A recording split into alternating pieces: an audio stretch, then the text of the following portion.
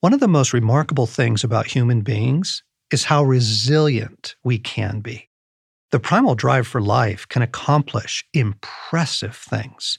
St. John took his suffering and brought forth beauty.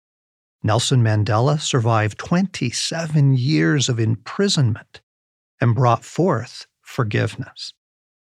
And yet, one of the most surprising things about human beings is how all that resilience can evaporate in a moment. One day, the resources we have to sustain the primal drive for life simply run out.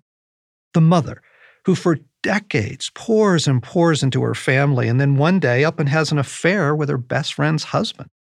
The minister, who for decades served up banquets from the Word of God, suddenly decides he doesn't believe in Jesus anymore. It has to do with reserves. You see, we tap into our deep reserves to endure years of suffering and deprivation. And then one day, our heart simply says, I don't care anymore. I'm done. We abandon the fight and go off to find relief. I think this is what's happening now on a global scale. You see, human beings are at the same time both resilient and unpredictably fragile, like camels.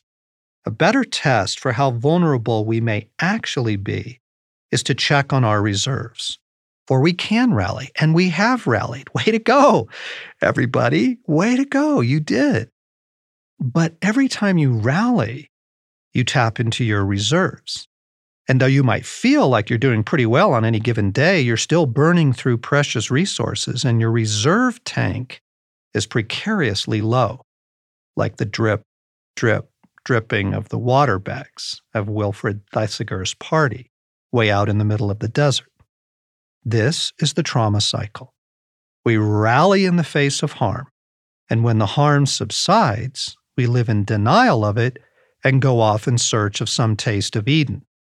When our efforts are thwarted, things like rage and despair surface, which are common to trauma responses.